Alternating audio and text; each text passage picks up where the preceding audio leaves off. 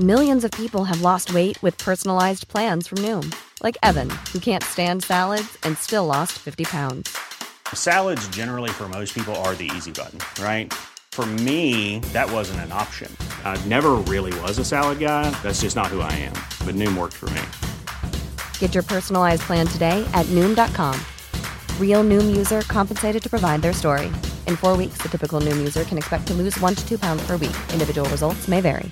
I'm Sandra, and I'm just the professional your small business was looking for. But you didn't hire me because you didn't use LinkedIn Jobs. LinkedIn has professionals you can't find anywhere else, including those who aren't actively looking for a new job, but might be open to the perfect role, like me. In a given month, over 70% of LinkedIn users don't visit other leading job sites. So if you're not looking on LinkedIn, you'll miss out on great candidates like Sandra. Start hiring professionals like a professional. Post your free job on linkedin.com/people today.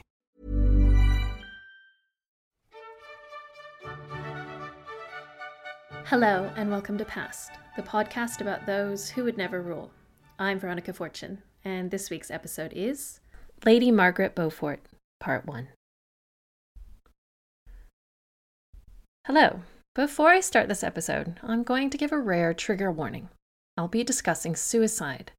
So if this is a topic that you're not comfortable hearing about, this episode might not be for you.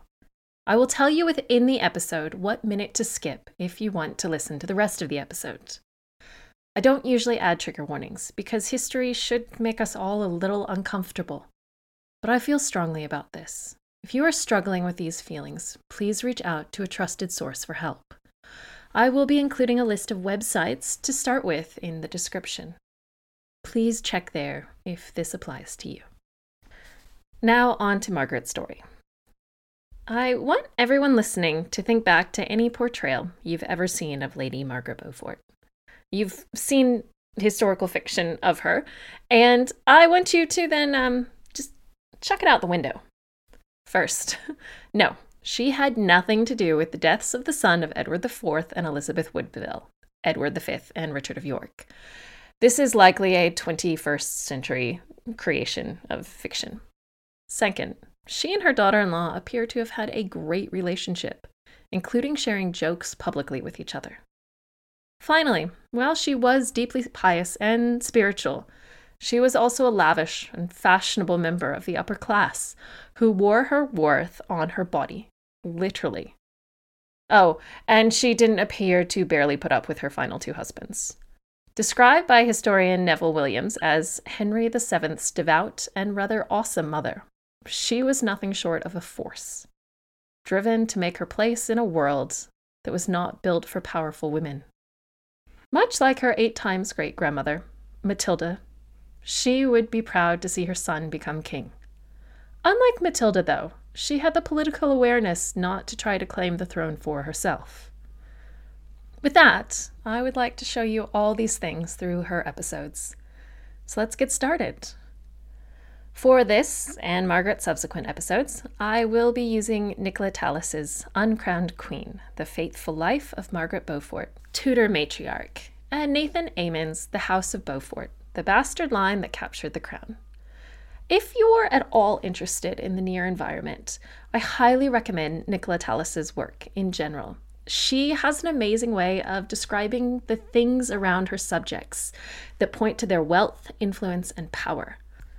Her descriptions of buildings, furnishings, fabrics, and the jewels is first-rate and takes me right back to some of my favorite uni lectures. I just want to acknowledge the amount of sources available for this subject and the next. I think back to the women covered in the second miniseries and how they were usually tiny mentions in the biographies of the men who surrounded them. I have no doubt those women lived full lives that were interesting and that we know almost nothing about, for the simple reason that they were born the wrong sex. The increase in sources is almost overwhelming, and while it makes my job so much easier in many ways, it also makes it harder. I have to pick things to cut out. So if I miss your favorite story or anecdote about these subjects, please let me know, and I'll see if I can make a comic or shoehorn it into a later episode. I don't want to leave out our favorites. A quick note, I will refer to Lady Margaret Beaufort as Margaret or Margaret Beaufort throughout most of these episodes, because her full name is a lot to say constantly. But there is another Margaret Beaufort. Unsurprisingly, this Margaret was her cousin through her uncle Edmund Beaufort, who was approximately 4 years older than this episode's star. So remember when you're looking them up, the Beaufort family seemed to have only 4 male names, John, Henry, Edmund, and Thomas, and 2 female names, Margaret and Joan. Am I joking? Mostly, but take a look at their family tree. Lady Margaret Beaufort was the only legitimate child of John Beaufort, the 1st Duke of Somerset, and his wife, Margaret Beauchamp. You may remember that John Beaufort's brother, Edmund Beaufort, the 2nd Duke of Somerset. Margaret Beauchamp, who I'll refer to using her title, Duchess of Somerset, from here on out to avoid confusion, was distantly related to Thomas de Beauchamp of the Lord's Appellant fame. While Margaret was her father's only legitimate child, she was her mother's 8th child. What's even more impressive, her mother would have a 9th child 7 years later, and all 9 children would survive to adulthood. Margaret's nieces and nephews would marry into prominent families and play a great role in the reign of her grandson. Margaret was born on the 31st of May, 1443 at Bletsoe Castle. Before I get more into Margaret's life, I need to have a quick legal chat. You'll all remember from John of Gaunt's episodes that his Beaufort children were born out of wedlock to Catherine Swynford during Gaunt's marriage to Constance of Castile.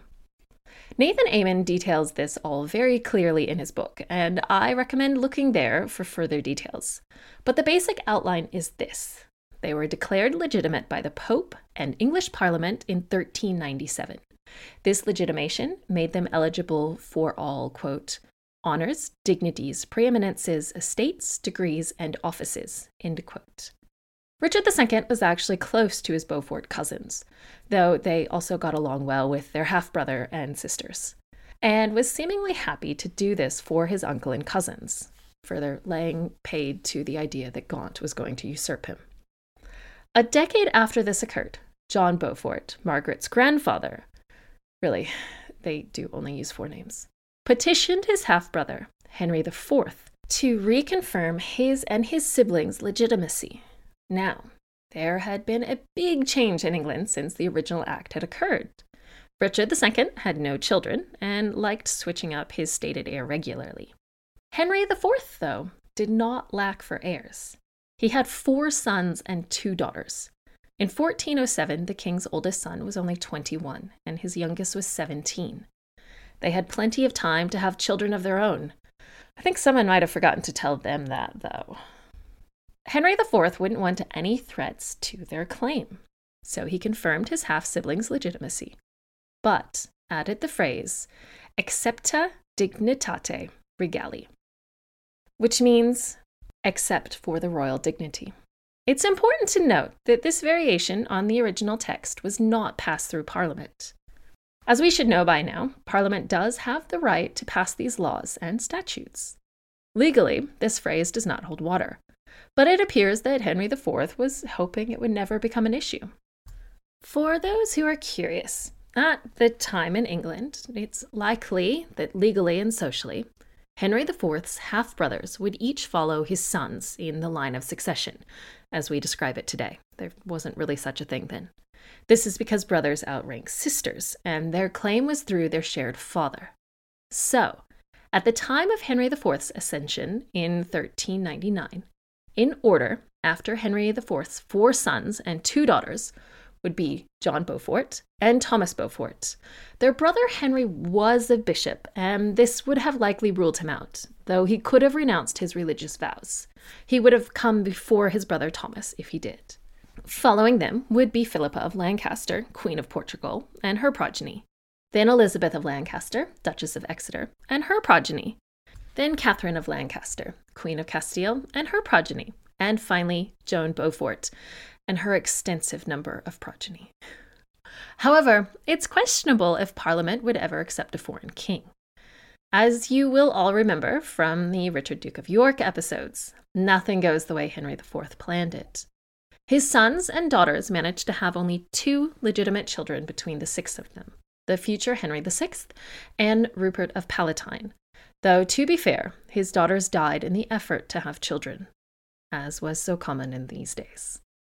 So, I guess a little question for all of you is, would Henry IV's changes have held up had the Wars of the Roses never happened? For all we know, Edward of Westminster could have had as many children as Edward III had he survived, or he really could have been it. Henry VI and Margaret of Anjou could have had further children. Just a little alternate history for all of you. Back to Margaret. By the time she was born, only one of Henry IV's sons, Humphrey, Duke of Gloucester, was living, and Henry IV's only English grandson was childless. So using that list above, Margaret was 3rd in line after Gloucester and her father. Margaret's life should have been easy, but the 100 Years' War wasn't easy for anyone. Her father, John Beaufort, was a cousin of the king, Henry VI, and his uncle, Henry Beaufort, was a powerful member of council. However, John Beaufort's life didn't seem to go as planned. During the reign of Henry IV, his father, also named John, died when he was only 6, and his mother scandalously and quickly married his half-cousin, Thomas, Duke of Clarence, the second son of Henry IV. In defense of Henry IV, he did delay this wedding until the widow had served her full 1-year mourning period. He was actually concerned about the potential for half-sibling rivalry, since the children of Thomas would be in the line to the throne. Henry IV, sadly, had nothing to worry about. Henry V would become king in 1413. John Beaufort became the Earl of Somerset when his older brother Henry died in 1418 during the Siege of Rouen. Patrons, this siege is discussed in the Henry V special episode. John was only 14 at this point. In 1421, his stepfather, Thomas of Clarence, would take John and his 2 younger brothers, Thomas and Edmund, to France with him as part of Henry V's ongoing push to take the country. On the 22nd of March that year, Thomas of Clarence would die, without legitimate progeny, at the Battle of Bourges. John Beaufort and his younger brother Thomas were taken prisoner. Edmund Beaufort, yes, he from Richard of York's episodes, actually avoided capture, which was a blessing. John was held in French custody for 17 years. Thomas was actually released in 1430. As a younger son, he was a less valuable hostage than his older brother. Thankfully, it does appear that their mother was a competent administrator and cared for John's estates well. In the end, he would have to pay his own ransom. Once he returned, he was treated well by his family. By this point, Henry VI was king.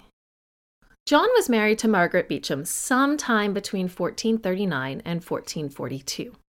While he was a well-regarded military leader, his last command did not go well. In 1443, John was created Duke of Somerset. In August of that year, he was charged to march to Gascony and went to Brittany instead. In his defense, he was unwell, both physically and possibly mentally. He returned to England, probably rather embarrassed. He was banished from court and awaiting a charge of treason due to his performance in France. In May 1444, he died. And this is the bit you'll want to skip if the trigger warning applies to you. If the trigger warning applies to you, you'll want to skip ahead 60 seconds from this moment.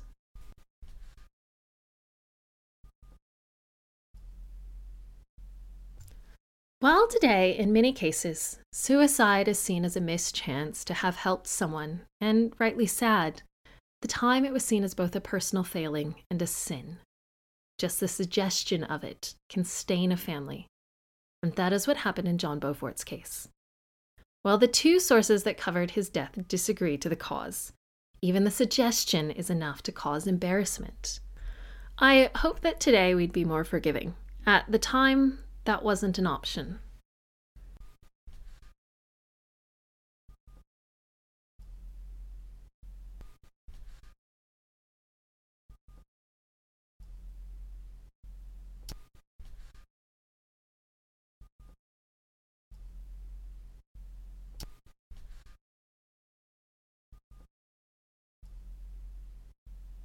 This is the end of the trigger warning. At the time of her father's death, Margaret's mother was pregnant. Sadly, she would either lose the child or they would die not long after birth. Because Margaret was not a boy, her father's earldom passed to his surviving brother, Edmund Beaufort. His dukedom was recreated for his brother, though Edmund is still referred to as the second Duke of Somerset, even though he's the first Duke, second creation. While Margaret wouldn't receive her father's title, she would inherit his substantial wealth. And in a brilliant move on John's part, her custody and marriage rights had been previously promised to her mother. This promise lasted all of 4 days. Margaret was the senior Beaufort claimant with her father's death, regardless of any royal claims. Henry VI, by now an active 22-year-old king, decided to offer her wardship to his leading magnate, William de la Pole, the Earl of Suffolk. You should remember him, or at least his banishment. De la Pole had one son, John, by his wife Alice Chaucer. Yes, the writer with the same surname was her grandfather. And after this message, you'll hear more. Hey, I'm Ryan Reynolds. Recently, I asked Mint Mobile's legal team if big wireless companies are allowed to raise prices due to inflation. They said yes. And then when I asked if raising prices technically violates those onerous 2-year contracts, they said, "What the f*** are you talking about, you insane Hollywood ass?" So to recap, we're cutting the price of Mint Unlimited from $30 a month to just $15 a month. Give it a try at mintmobile.com/switch. $45 up front for 3 months plus taxes and fees. Promo rate for new customers for limited time. Unlimited more than 40 gigabytes per month. Slows full terms at mintmobile.com. Hiring for your small business? If you're not looking for professionals on LinkedIn, you're looking in the wrong place. That's like looking for your car keys in a fish tank. LinkedIn helps you hire professionals you can't find anywhere else, even those who aren't actively searching for a new job but might be open to the perfect role. In a given month, over 70% of LinkedIn users don't even visit other leading job sites. So start looking in the right place. With LinkedIn, you can hire professionals like a professional. Post your free job on linkedin.com/people today. Millions of people have lost weight with personalized plans from Noom. Like Evan, who can't stand salads and still lost 50 pounds. Salads generally for most people are the easy button, right? For me, that wasn't an option. I never really was a salad guy. That's just not who I am. But Noom worked for me. Get your personalized plan today at Noom.com. Real Noom user compensated to provide their story. In 4 weeks, the typical Noom user can expect to lose 1 to 2 pounds per week. Individual results may vary. Wow. Nice. Yeah. What you're hearing are the sounds of people everywhere putting on Bombas socks, underwear, and T-shirts made from absurdly soft materials that feel like plush clouds. Yeah, that plush. And the best part? For every item you purchase, Bombas donates another to someone facing homelessness. Bombas. Big comfort for everyone. Go to bombas.com/ACAST and use code ACAST for 20% off your first purchase. That's bombas.com/ACAST. Code ACAST. John would be betrothed to Anne Beauchamp in 1446, but she would die in 1449. While Margaret was de la Pole's ward, he didn't have physical possession of her. She actually remained in her mother's household. Due to being raised with her half-siblings, including, surprisingly, her father's illegitimate daughter, Tyson, who was born during his captivity in France, she was close with all of her siblings. Those illustrious marriages I mentioned for their children were due greatly to Margaret's influence. Her maternal older siblings, the St. Johns, really quick aside for my non-British listeners, if you're searching for the family name, search for St. John, were a large part of her childhood. There were 7 of them, after all. Nicola Tallis even shares that Margaret embroidered a St. John family tree, which is very period appropriate, and I think shows a young girl who cared for her older brothers and sisters, even though they didn't share a father. Margaret's mother made sure she was well educated, not just in the classic tasks expected of a woman, such as needlework and estate management. Remember, men die in war and women have to take care of what's left in many cases. But she also instilled in her a love for reading, music, and language. This household, full of love and learning, was also filled with music and luxury. The Duchess of Somerset was a great patron of performers, and Margaret would continue this later in her royal life. Their castle was also richly appointed, which is something Margaret will also favor as she ages. While her upbringing was luxurious, it was also pious. One of her sisters even became a nun. Religion wasn't just something that people participated in occasionally. It was a huge part of life. Prayers and masses were heard daily, and sleeping in on Sunday just did not happen. Margaret's religious devotion is well documented, and it likely started at a young age. Due to growing up in her mother's house, Margaret would have been present for her mother's third marriage. At some point after mid-April 1447, when the license was granted, the Duchess of Somerset became Baroness Wells as the second wife of Lionel de Wells. While this might have been seen as a step down, it was at least, by all accounts, a love match. This marriage would bring with it 5 step-siblings, and in 1450, Margaret's youngest brother, John. 1450 was a big year for Margaret, and for everyone in England. Her guardian, de la Pole, was struggling politically and decided to protect his son John's interests. To do this, he wed John to Margaret. Don't worry, this marriage wasn't consummated at the time. Margaret was 6 and John was 7. They weren't even living together. Even though they were a married couple, they obviously couldn't consent, so the marriage wouldn't be valid until they reached the canonical ages of 12 and 14, respectively. Margaret would never consider this marriage valid, and it would be dissolved in 1453 through an annulment. John would eventually marry Elizabeth of York. No, not the one for the next series of episodes. This one was the daughter of Richard III, Duke of York. I'm sure this will all end well. You'll all hopefully remember what happened to Margaret's father-in-law less than 5 months after her marriage. For those who forgot, he had the shortest exile ever, involving being captured by pirates while sailing for Calais, followed by a swift show trial and execution by beheading at sea. Interestingly, Margaret and John's papal dispensation would arrive after his father's death. The young couple's mothers had made sure it was applied for after realizing they were related. Yes, everyone is related. How they missed it before the wedding is beyond me.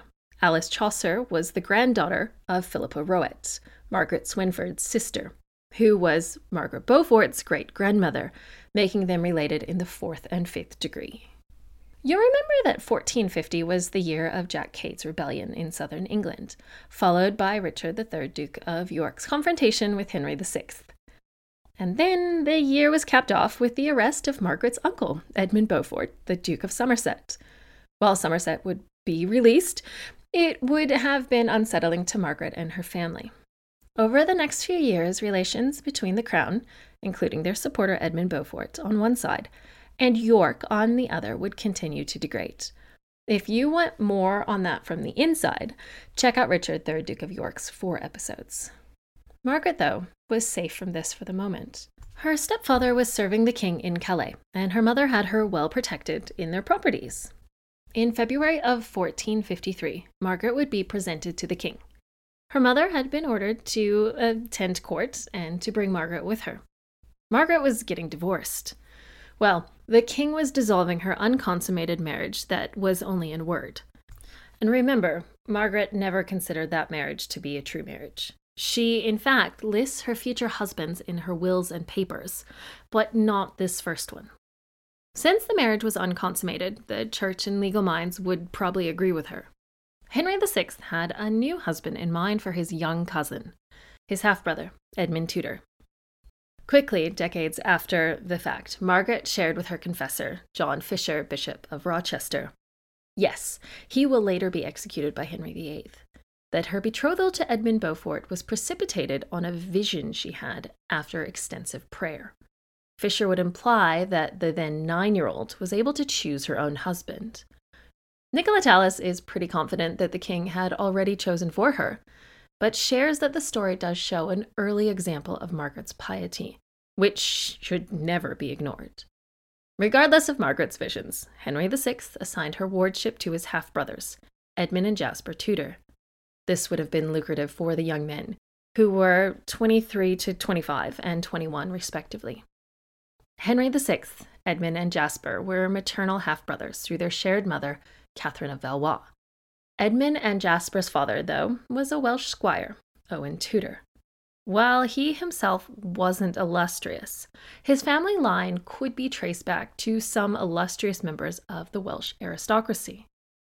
Owen and Catherine had 4 or 5 children together, and it's actually unclear if they were ever legally married or just cohabitating. But it appears their children were treated as legitimate. Owen Tudor had been imprisoned in 1438 and 1439 when this relationship came to light after Catherine's death in 1438. He was released by his stepson, Henry VI, who seemed to take a liking to the father figure who had no claim to his throne. Henry even made sure his brothers were referred to as princes and looked after their education, hence the close relationship between the brothers. In order of precedence, his brothers would only rank below dukes and ahead of all earls within the kingdom. While Margaret's next husband was chosen, she was still a child, and it appears the plan was for her to remain in her mother's household until she was old enough to be married. I've discussed it many times before. While the canonical age for marriage was 12 for girls, very few marriages were consummated at that age. Remember, being physically able to give birth is not something 12-year-olds are usually ready for, even if they are actually able to do so. While scientific knowledge of the 15th century pales in comparison to ours, mothers and midwives would have known that allowing girls to have children too early was dangerous. Childbirth was dangerous in the best circumstances, and being a young mother is not the best circumstances. But for Margaret, events outside of anyone's control would not give her the best chance at a safe motherhood. In August of 1453, Henry VI had his first mental break, when he fell into a stupor and was unable to communicate with those around him. In October that year, Queen Margaret gave birth to last week's subject, hers and Henry VI's only child, Edward of Westminster. With the king incapacitated, Queen Margaret must have felt both so alone and so afraid. Rumors were circulating that the child wasn't the king's, and he couldn't put a stop to it by acknowledging his son. For Margaret Beaufort, this meant that the court quickly sorted itself into factions. Queen Margaret and Edmund Beaufort on one side, and Richard, Duke of York, his brother-in-law Richard Neville, Earl of Salisbury, and Neville's son, Richard Neville, Earl of Warwick, on the other. Again, please listen to the last 5 episodes to get a firm grasp of the politics at the time. But in March 1454, Richard of York was appointed Protector of England and the Church by Parliament. Margaret's uncle, Edmund Beaufort, was again held in the Tower awaiting trial. The Queen was sent away from court, and any power Margaret's relatives wielded was gone, while York was in control. Margaret's guardians, though, Edmund and Jasper, were reformers. While they were completely loyal to the person of their half-brother, they saw that Richard, Duke of York, wasn't wrong, and that the kingdom's finances and military situation needed reformed. From a practical standpoint, this makes a lot of sense. By correcting problems within the kingdom, Edmund and Jasper could protect their brother's rule and safeguard their nephew Edward's inheritance. But we know this reform movement did not last. At Christmas 1454, Henry VI began to recover. This was great for his wife and son. It temporarily put a stop to the rumors of the prince's parentage, but it was a disaster in every other way. By May, the following year, Margaret's uncle, Edmund Beaufort, would be dead. The king would be under York's control, and the royalist faction would be, at least temporarily, utterly devastated. Margaret's betrothed, Edmund Tudor, was not present at the First Battle of St. Albans. He was apparently dealing with ill health throughout this period. His brother Jasper, though, was, and was injured in the fighting, but he would, of course, recover. While Margaret, as a woman, wasn't at the fighting, she would have known the outcome. Her uncle was succeeded by his son, her cousin, Henry Beaufort. Really, 4 names. Henry Beaufort had been injured in the fighting, but would recover. Less than a fortnight after the battle, Margaret turned 12. As I mentioned earlier, it was unlikely that she was originally planned to live with her husband so early. It's likely their wedding had been planned, but their consummation would have been delayed. The events at the end of May changed this. While Margaret was the legal age to marry, she was still, according to all accounts, a child. While she would have hit puberty, as we'll see, she actually looked very young and childlike. She hadn't finished growing by any stretch of the imagination. Still, health concerns and social custom took a backseat to politics. From a political perspective, this marriage was amazing. After the king's son, Margaret was theoretically next in line to the throne of England. Edmund Tudor had a claim to the French throne through his and Henry VI's shared mother, Catherine of Valois, though this claim was weak. There is no date for their marriage recorded, but it would have happened by September of 1455. Papal dispensation had actually been received in 1450. They were related through the 7th degree on both sides through Philip III of France. Margaret became the Countess of Richmond upon marrying Edmund. Edmund, as you probably know already, decided to consummate the marriage not long after the actual wedding. There are a few royal examples of young brides. Isabella of France, the mother of Edward III, Mary de Bohun, the mother of Henry V, and Eleanor of Castile, the mother of Edward II. All were 12 or 13 at the time of their marriage. Evidence shows the first two delayed consummation until they were closer to 16 or even 18. And there was a significant age gap between the bride and groom in the first example. Isabella was at least 11 years younger than her husband Edward II. The third couple, though, consummated their marriage not long after the wedding. Eleanor of Castile and her husband Edward I were actually rather enamored with each other from their first meeting. Thankfully, they were very close in age, so it's not as creepy as it could be. Eleanor would give birth to a stillborn child less than a year after their wedding. After this, the couple were kept apart, at least in private, until she was deemed old enough to safely carry a child. None of these scenarios were what happened to Margaret. Her groom was significantly older than her, and he needed her to give birth to his child for his hold on her vast wealth to continue should she die. She actually fell pregnant not long after their wedding, especially if we take into account September 55 as the date. Every time I read or write about this, I am completely appalled by Edmund's decision, and I'm not alone. Those alive at the time were horrified, and historians since have been equally scathing. Oddly, though, while Margaret was physically injured from this experience, more on that in a moment, and likely psychologically scarred, she did link herself to Edmund throughout her life. She asked that his arms be incorporated in her tomb, and she had masses said for his soul regularly. Nicola Tallis suggests that this might be due to her linking her son to his father and the dynasty they created, more than a love for her second husband. Margaret did appear to not love any of her husbands, at least not in the romantic way.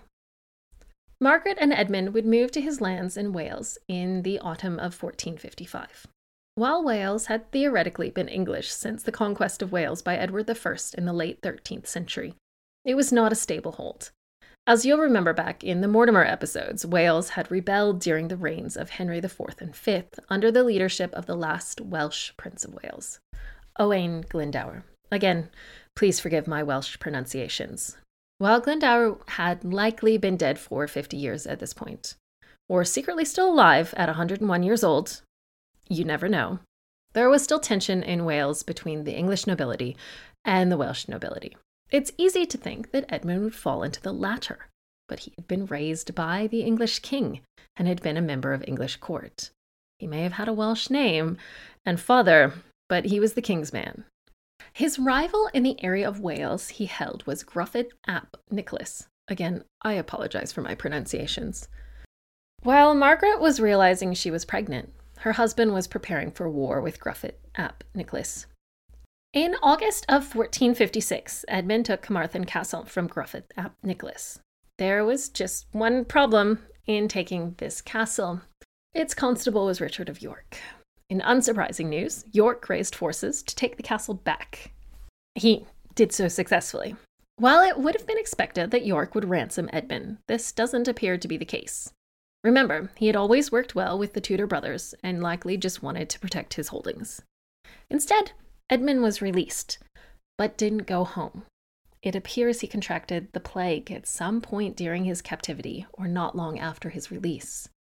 He died on the 1st or 3rd of November, 1456. Margaret was 13, pregnant, and now a widow, living in a castle in Wales, far away from her family and supporters. Oh, and the plague was running amok through Wales. Do remember that pregnant women are often more at risk for catching disease due to their pregnancies. As someone who spent the most recent pandemic pregnant, this is a scary fact that wouldn't have been unknown or unnoticed at the time. I'm going to stop this episode here. There will be 3 more episodes, so don't worry, we will hear Margaret's full story. I need to keep these consistent in length, or else there will be 1 huge episode and 3 smaller ones. Thank you again for your support. Please get your questions in for the end of the Not So Mini-series review. If I time this correctly, this should also fall around the 1-year anniversary of the show, and I'm eternally grateful to all of you for listening. It will be a combined end of series and Q&A episode, and I'm really looking forward to this. See you next week. Thank you for listening to Past. I can be found on Twitter, Facebook, and Instagram at PastPod. That's PASSEDPOD. Please feel free to email me at pastpod@gmail.com. I have a Patreon that can be found at patreon.com/pastpod.